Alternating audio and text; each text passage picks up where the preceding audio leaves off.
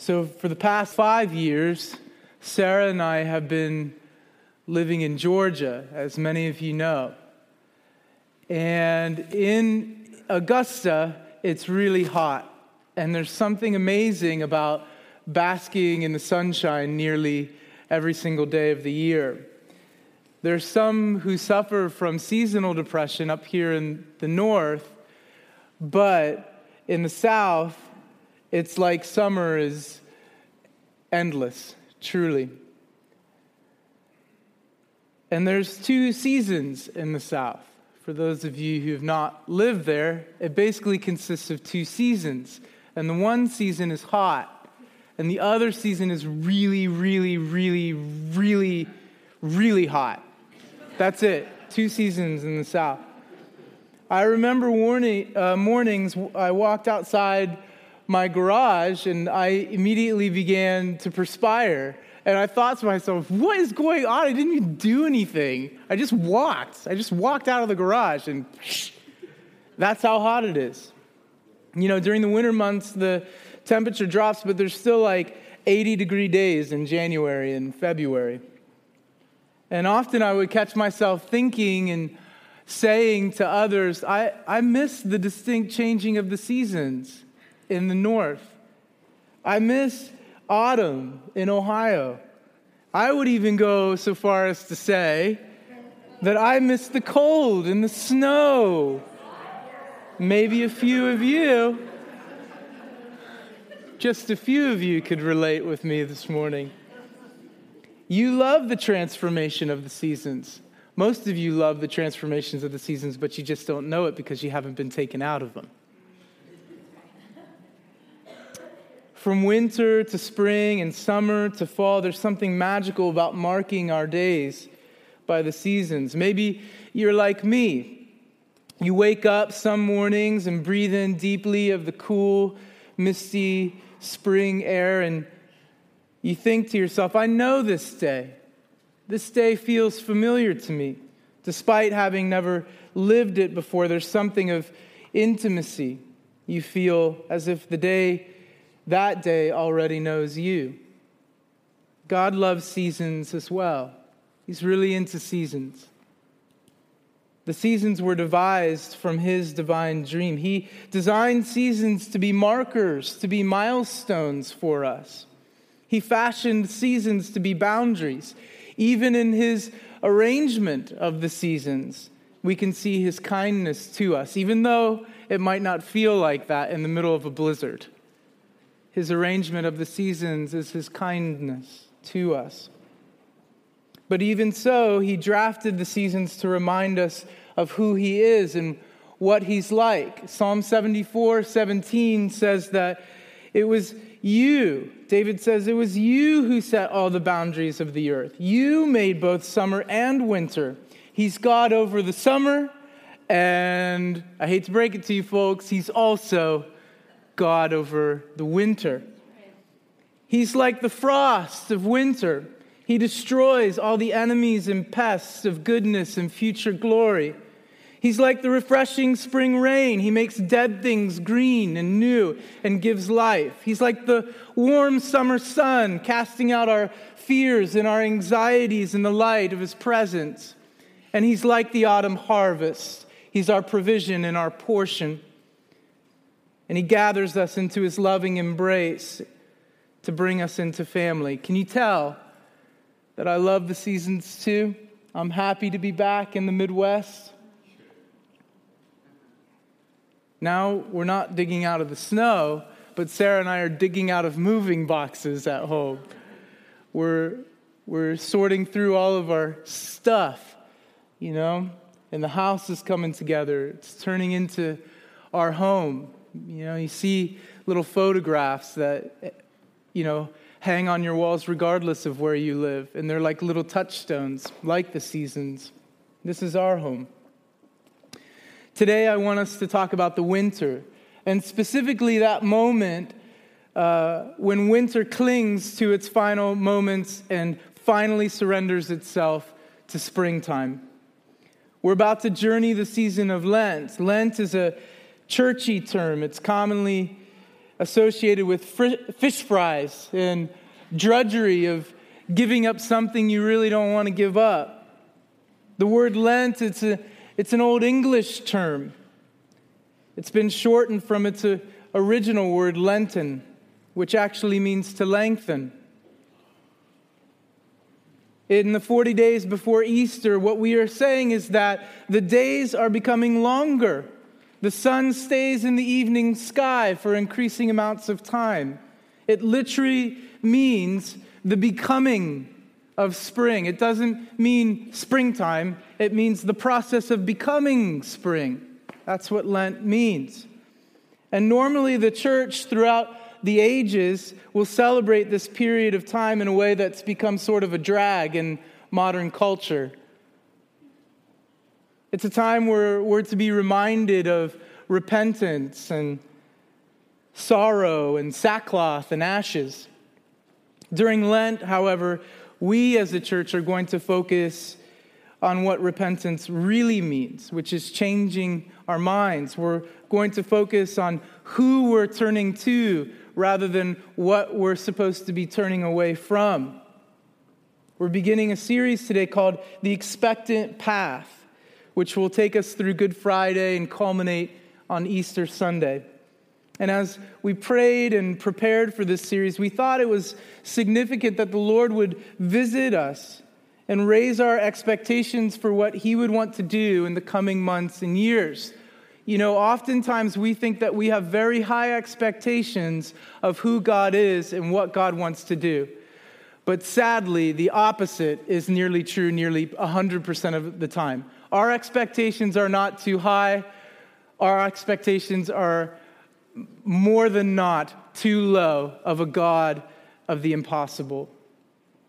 We come to God with too low of expectations for what is possible, what He wants to accomplish in and through us.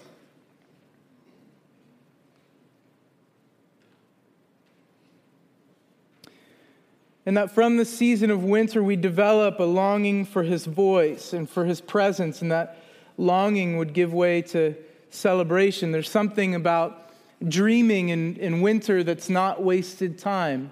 The winter months are for dreaming.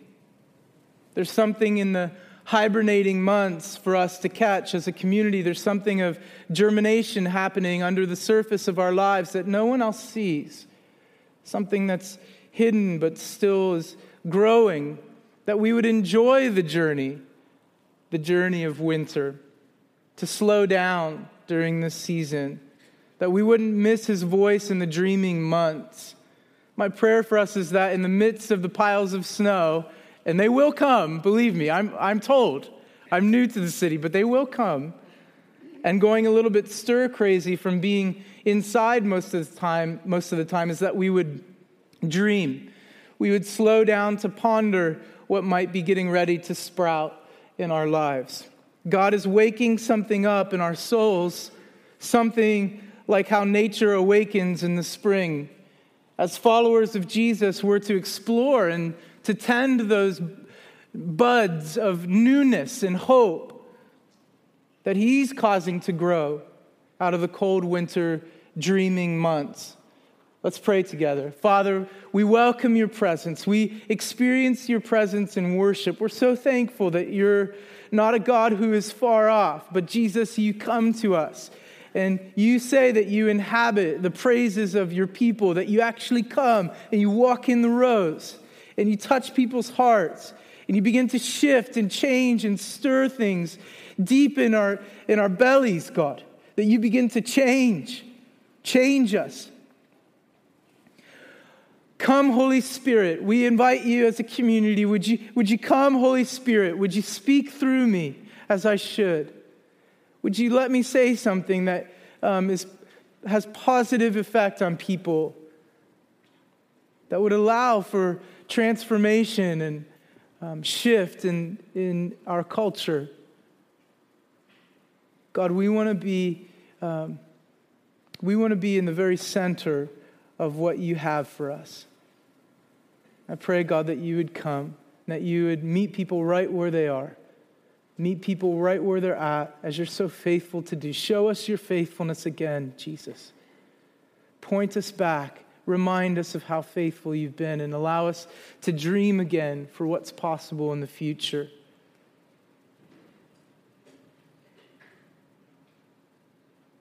When we dream, God, let us dream your dreams. In Jesus' name, amen. Amen.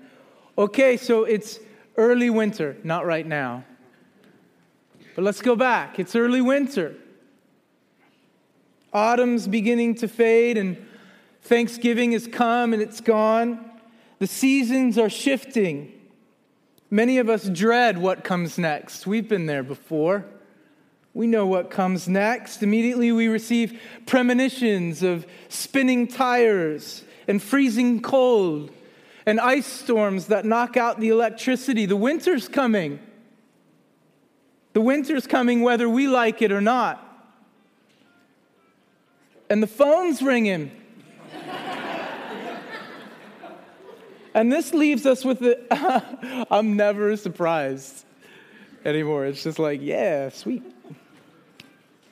I just groove to it after a while, you know? You just settle into that. And that's what God is calling us to do in the early winter. He's calling us to settle in. A lot of times the early winter leaves us with this sense of hopelessness. For newcomers, the old comers try to give words of woe.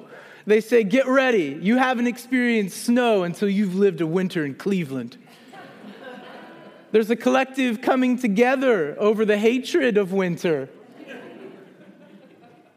We can all agree at most points we don't look forward to it. We don't look forward to the winter like I did when I was in Georgia. But I believe Jesus would love to speak into that sentiment. In our lives, many times we can feel like we are in the early winter. We sense that the snow and the ice are coming in our lives. The dark and the gloomy days are just ahead, and we'd better just grin and bear it. You know that one? Often we fail to see the blessings of early winter. We fail to see that the Lord has purpose for bringing about early winter. We look at our past and we think, my life was so much better back then. Back then in the summer when the sun was shining. Or we look around at our present situation and we think, man, what is this? Everything's dying. My hopes have been dashed. There were once green leaves, but autumn took them away.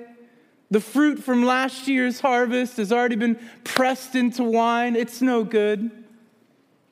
It's used up. We can't take it with us into the future, and fear begins to set in our hearts. The enemy introduces insecurity to our souls. And often we think about the future, and fear is knocking at the door. And in Proverbs 31:21, we're given the picture of a godly woman. And Solomon says of her, she is not afraid of the snow for her household are clothed with scarlet. What he is saying here is that the bride of Christ is not to be known as one clothed in fear. We don't have to fear the oncoming of winter. And in fact, the early winter is an invitation to settle into hearing his voice. It's a back door to Jesus' presence. The early winter is a release to our souls to slow down and to rest. Charles Spurgeon once wrote, "How we prize the fire just now. How pleasant is its cheerful glow. Let us in the same manner prize our Lord, who is the constant source of warmth and comfort in every time of trouble. Let us draw near to him and in him find joy and peace in believing. Let us wrap ourselves in the warm garments of his promises." The early winter of life is a time Jesus gives us permission to dream again, and to dream in the safety of indoors where the fire is already kindled. The woman in Proverbs 31 does not have to be afraid. Why? Why does she not have to be afraid? Why does she not have to worry? Well, Solomon tells us that it's because she and everyone inside are clothed with scarlet. What does that mean? Well, it means that when we put on clothes, we get warm. It's a joke. Naked, cold. Clothes, warm. Naked, cold. Clothes, warm. Joke. Okay. But besides the obvious, that when you put clothes on, you get warm, right?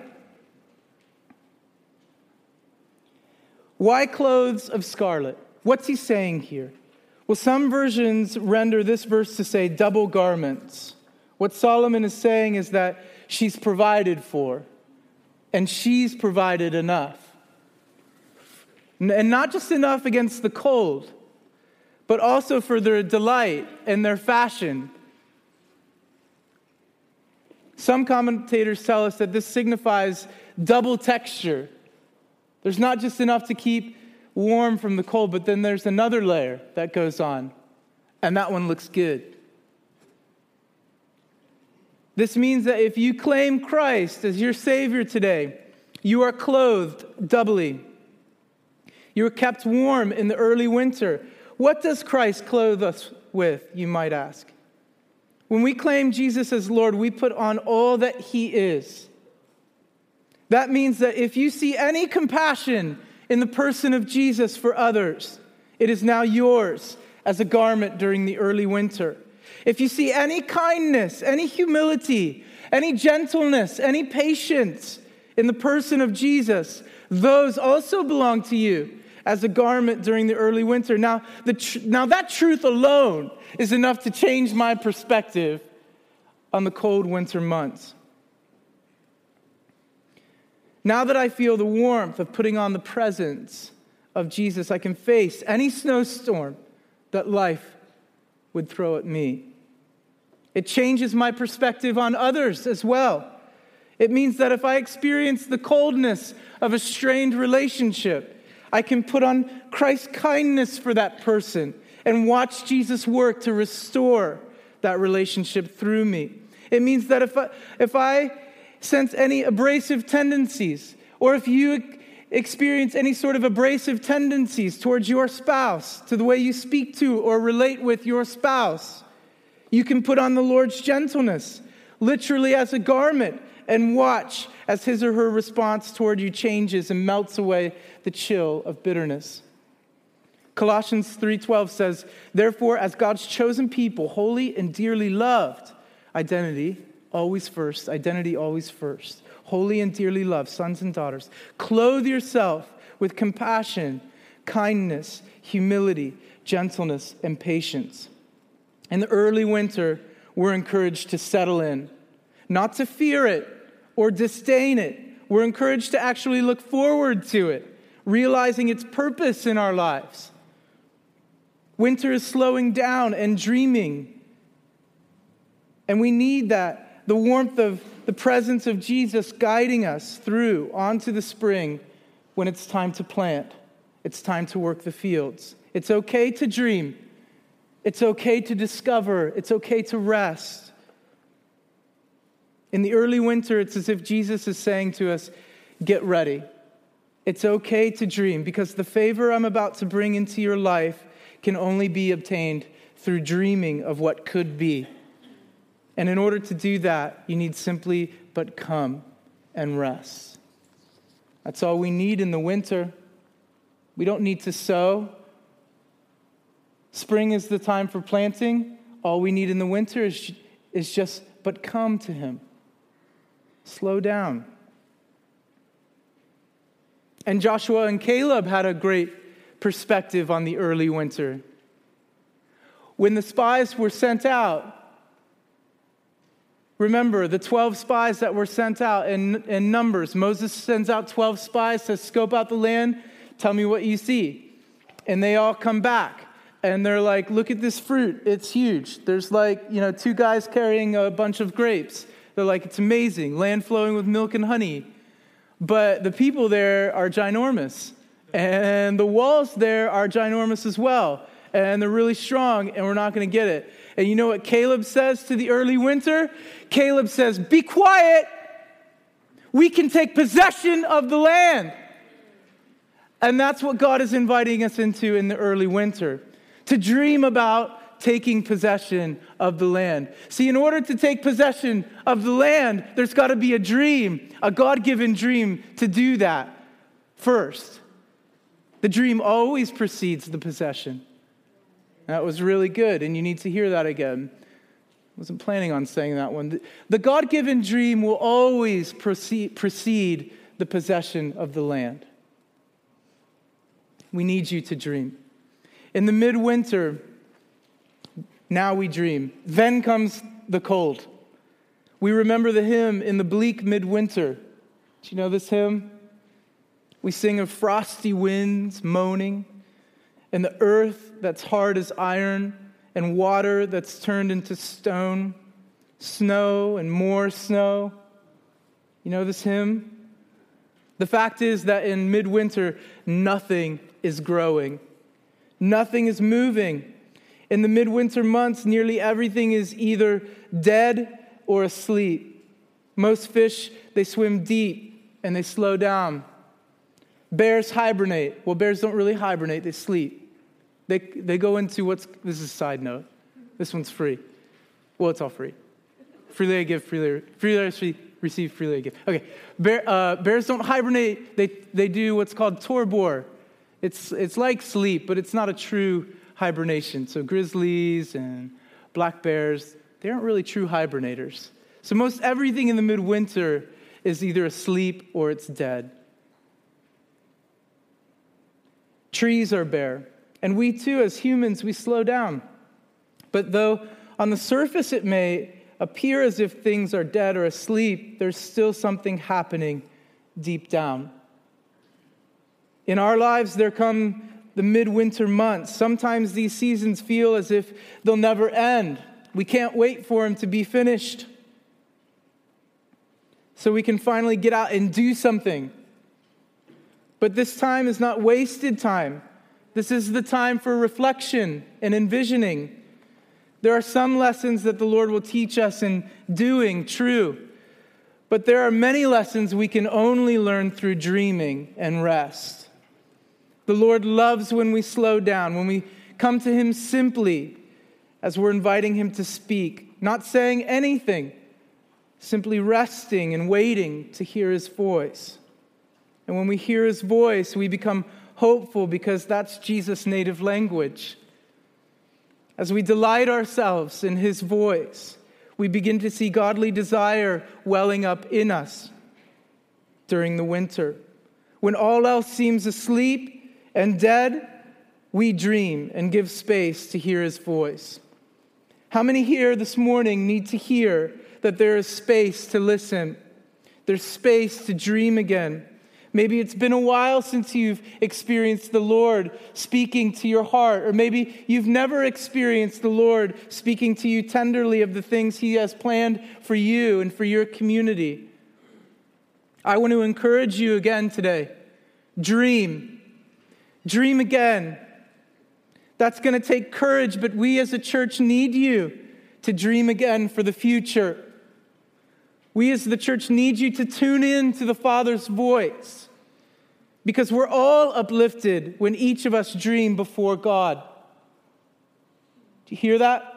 All of us, every single one of us, as a community of believers, we're all uplifted when you dream before God. You know what that means? Your dreams, your dreams before God matter significantly.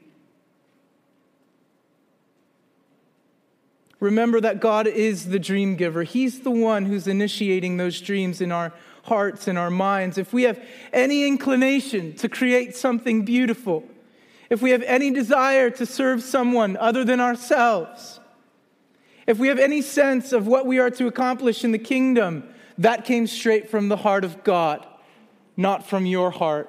The culture outside will tell you to follow your dreams, follow your own heart. But as the church, we know better. We're not to follow our own hearts. We're to follow the Father's heart. Amen. And His culture for us is to dream big dreams in the winter months. His heart is for us to dream about impossible things in the winter. His heart beats for you to dream of insurmountable odds, the things that can only be accomplished through and by His favor resting upon your life and with the help of others, always with the help of others. And that's the way, on a side note, that you can discern whether that dream comes from the Father or it doesn't. The way to discern whether the Lord is speaking to you or not, you can be sure that if that thing seems impossible for you to do alone, that dream comes from the Father. His dreams for our city are the ones we cannot accomplish in our own strength. It's going to be too big for you alone. And for some of you, that's frustrating. Let go. Let go. We need one another. The winter is the perfect time for our souls to ask, God, what are your plans for my life? God, what might you be saying to our city in these coming months and years? You know, it's amazing what we'll hear in prayer if we simply ask a question and stop talking. Now, I'm not saying that there's no place for intercession or asking. I'm just saying that God has things He wants to speak to you. It's not a monologue. Prayer is not a monologue. He's got things He wants to say to you in the winter months. He's got you where He wants you. He finally has your attention because it's cold and you can't go outside. You're bundled up in His presence. See, in the winter, you have no other option but to hear His voice and leave. If you don't hear His voice, you'll die in the winter months. You find the only way to keep alive in the winter is by hearing from Him. He says that in Him, in His voice, we live and we move and we have our being. It's the only way to truly find life, listening to Jesus' voice, hearing and hearing again, because we leak, hearing and hearing again. It's not by doing, it's by hearing. It's by hearing and listening to His voice because He's the way and He's the life. And He not only tells us the truth, but He is the truth. And for some of us this morning, that's scary. What if I slowed down enough to actually listen to what He would say? What would He say? Is He mad at me? Does He still like me? We have these questions and we skim over them and choose not to slow down and go about our days, and we miss out on an opportunity to hear not only the Father's affirmation over our lives, but over the lives of those in our city. Do you know that there are dreams the Father has for Greater Cleveland that He wants to release through you? There are certain things in Greater Cleveland that no one else but you can usher in. Now, what I'm not saying this in the vein of, I'm so special, the party's not going to happen without me being there. I'm not saying that. But what I am saying is that the Father loves you. And you do play a part in rewriting the story of the city of Cleveland. You're not just some nameless face in a crowd or a number or statistic to be known as another Clevelander who lives under the city's tired story that's been passed down through decade after decade. That's not who you are. You're a son or a daughter of the living God. You're dearly loved. And you're set apart from the creation of time itself. He thought of you when He formed the earth. And He's got a unique destiny to usher in through you to the city of Cleveland. Through His favor and His goodness in a way that only you can. And the funny thing is that once you hear the Father's word over your life, once you hear the Father's word over your life, you discover that the truth is that you don't slow down to listen to His voice in order to seek His favor. You slow down to listen to His voice from a place of favor. You're already loved. You're already chosen. You have all of the favor on your life that you need to usher in the thing that you're supposed to usher in. It's not a waste of your time. God's going to give you all the time you need to be everything that He's called you to be.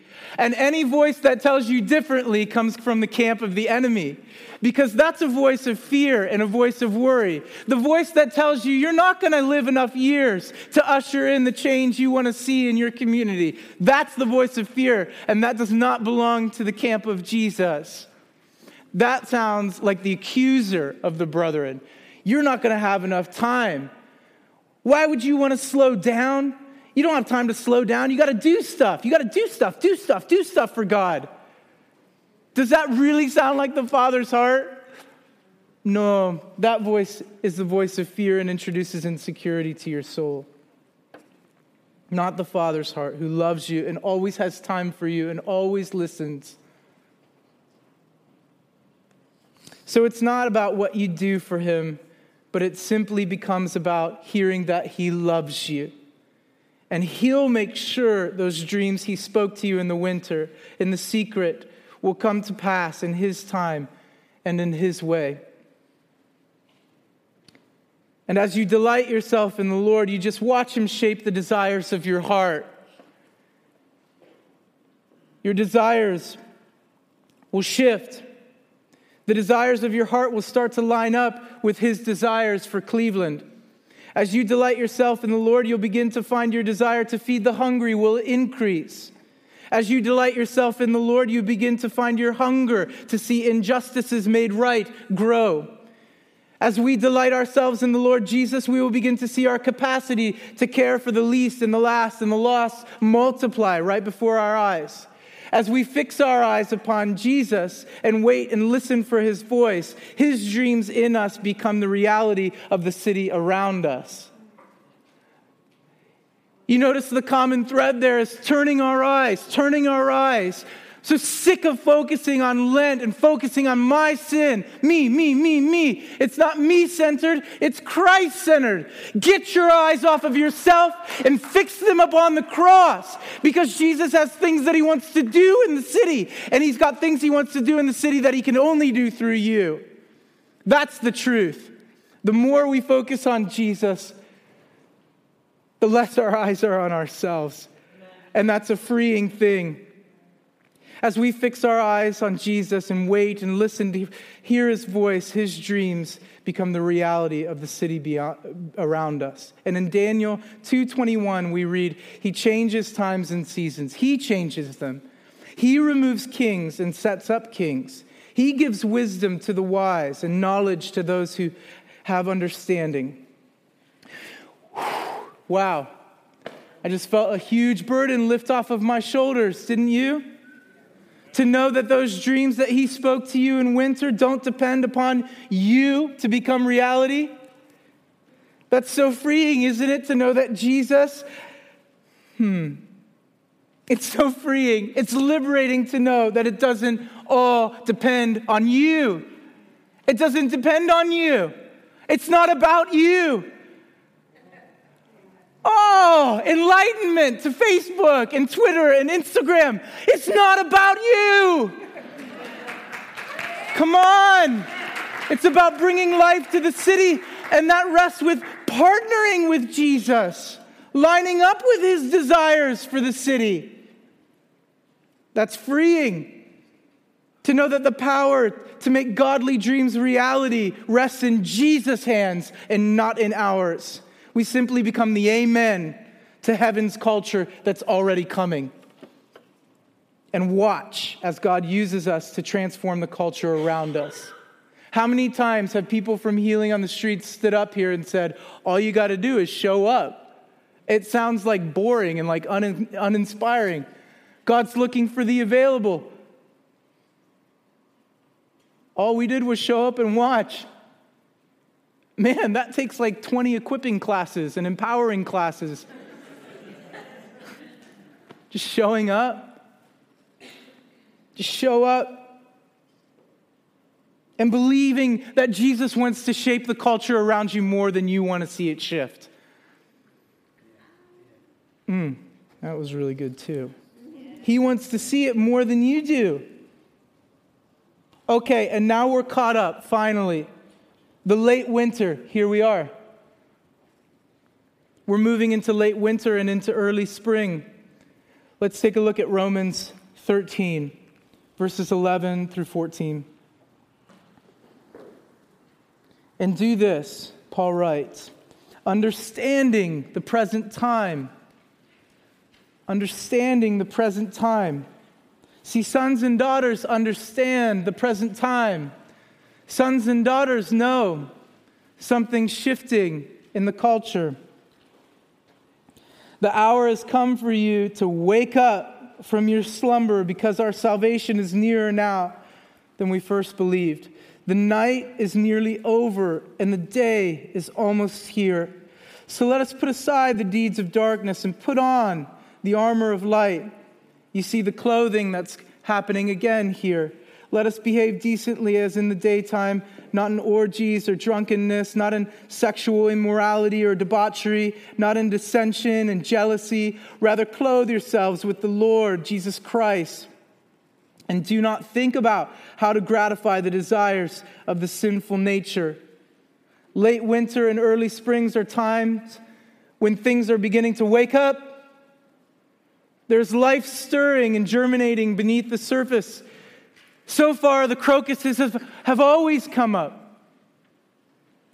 The crocuses come up through the snow, and the snow begins to melt. The alarm clock is getting ready to go off. The dreaming is coming to an end, and there's an excitement in the air. Soon the birds will make their migratory journey back to us here in the Midwest. It's almost time to till the soil and plant the seeds. It's the late winter. Wake up. There's something of hope that arises after a God-given dream. He uses the winter to strip us of all of our insecurities, to take from our hands anything that's unnecessary or not needed for the season to come. Last year's growth is a mere memory. It can't sustain us in the new season. That fruit's already been pressed into wine. There's a quickening happening in our spirits, that the night of winter is almost over and the day is nearer. If we've dreamed well, you know you can dream well. There's a way to dream well. There's a way to handle your heart in the winter months, to dream well. If you've dreamed well, if you've truly rested well, you've enjoyed the journey. It's not really about the destination, arriving into some self-actualization, becoming who you really are. That's not what it's about. It's simply about delighting yourself in the Lord. That's going to give you the fuel you need to plant the seeds He's calling you to plant in the coming months of spring. And later, to enjoy the harvest come autumn. Late winter is a time to realize that all of the snow and all of the ice and all of the cold were for a purpose. That time of solitude and emptying, that time of loss and grieving, that time of resting, it was all for a plan. It was to get us closer to hear the Father's heart, and that actually fills us with hope and expectation. The winter months are almost over. We're beginning to think, if God could do that, what couldn't God do? Hope begins to stir in our souls after we receive a godly dream. Lent is this way for the followers of Jesus. If you claim Jesus, this is the way Lent should be for you. It's not a focus on our own sin. How tired is that? How played out is that? David said of his own sin, I know it. It's ever before me. How tiring is that? It's not a time to focus on our own sin, to be sorrowful and repentant. It's a time for us to fix our eyes again upon the subject and the hope of Easter. The late winter and the early spring of life is about expectation and what God is getting ready to do in the future. Midwinter, dreaming, reflection, past, dreaming, envisioning, future. It's the old phrase you may have heard before. It may be Friday, but Sunday's coming. It's a time for us to turn our attention to Jesus. It's about how He endured suffering. It's about how Jesus was tempted in every way, yet He was perfect and without sin. Lent is about how Jesus endured the lies that were told about Him and still became victorious. Lent is about how Jesus fixed His eyes like flint upon the city of Jerusalem, knowing that the cross was the joy that was set before him. Lent is about how Jesus endured the betrayal of one of his closest friends. Lent is about how he sweat drops of blood because he was so much like us. He didn't know if he had the strength to drink the cup that was offered to him. And still he said, "Not my will, but yours be done." Lent is about how they laid a crown of thorns on his head and smashed it down while mocking and laughing and spitting upon him, saying he saved others, but he won't and can't save himself. Let him come down from the cross. Lent is about how they shoved a spear into his side and blood and water flowed. Lent is about how he became punishment for us, and in love, he told the thief next to him, "Today, you'll be with me in paradise." Lent is about the tombs bursting open and the earthquakes rumbling and the temple veil being torn in two from the top to the bottom, giving us access to the most holy place, friendship with God. That's what Lent's about. Lent's about how Jesus said, "It's finished." And then he sat down at the right hand of the Father, willfully committing his spirit to his Father's care. And Lent is about the glory of his resurrection, when Jesus, at just the right time, set into motion the end of all things unjust by being raised to life on the third day, conquering death and saying in this one sacrificial act of grace, "O death, you've been swallowed up in victory. Oh, death, where is your sting now? Oh, death, where is your victory? You've been swallowed up." Lent is about where we're headed. Lent is about where we're headed, and that's toward a living Savior, Jesus Christ. We're headed to the hope and the promise of Easter. He's seated at the right hand of the Father, the rightful ruler over all the earth, the compassionate King above all other kings, the lion-like Lamb who took away the sins of the world, and the lamb-like Lion of the tribe of Judah, the King who gave up everything to bring his sons and daughters back to life. Come on, the risen King. That's what Lent and Easter are all about. Why don't you join me in standing?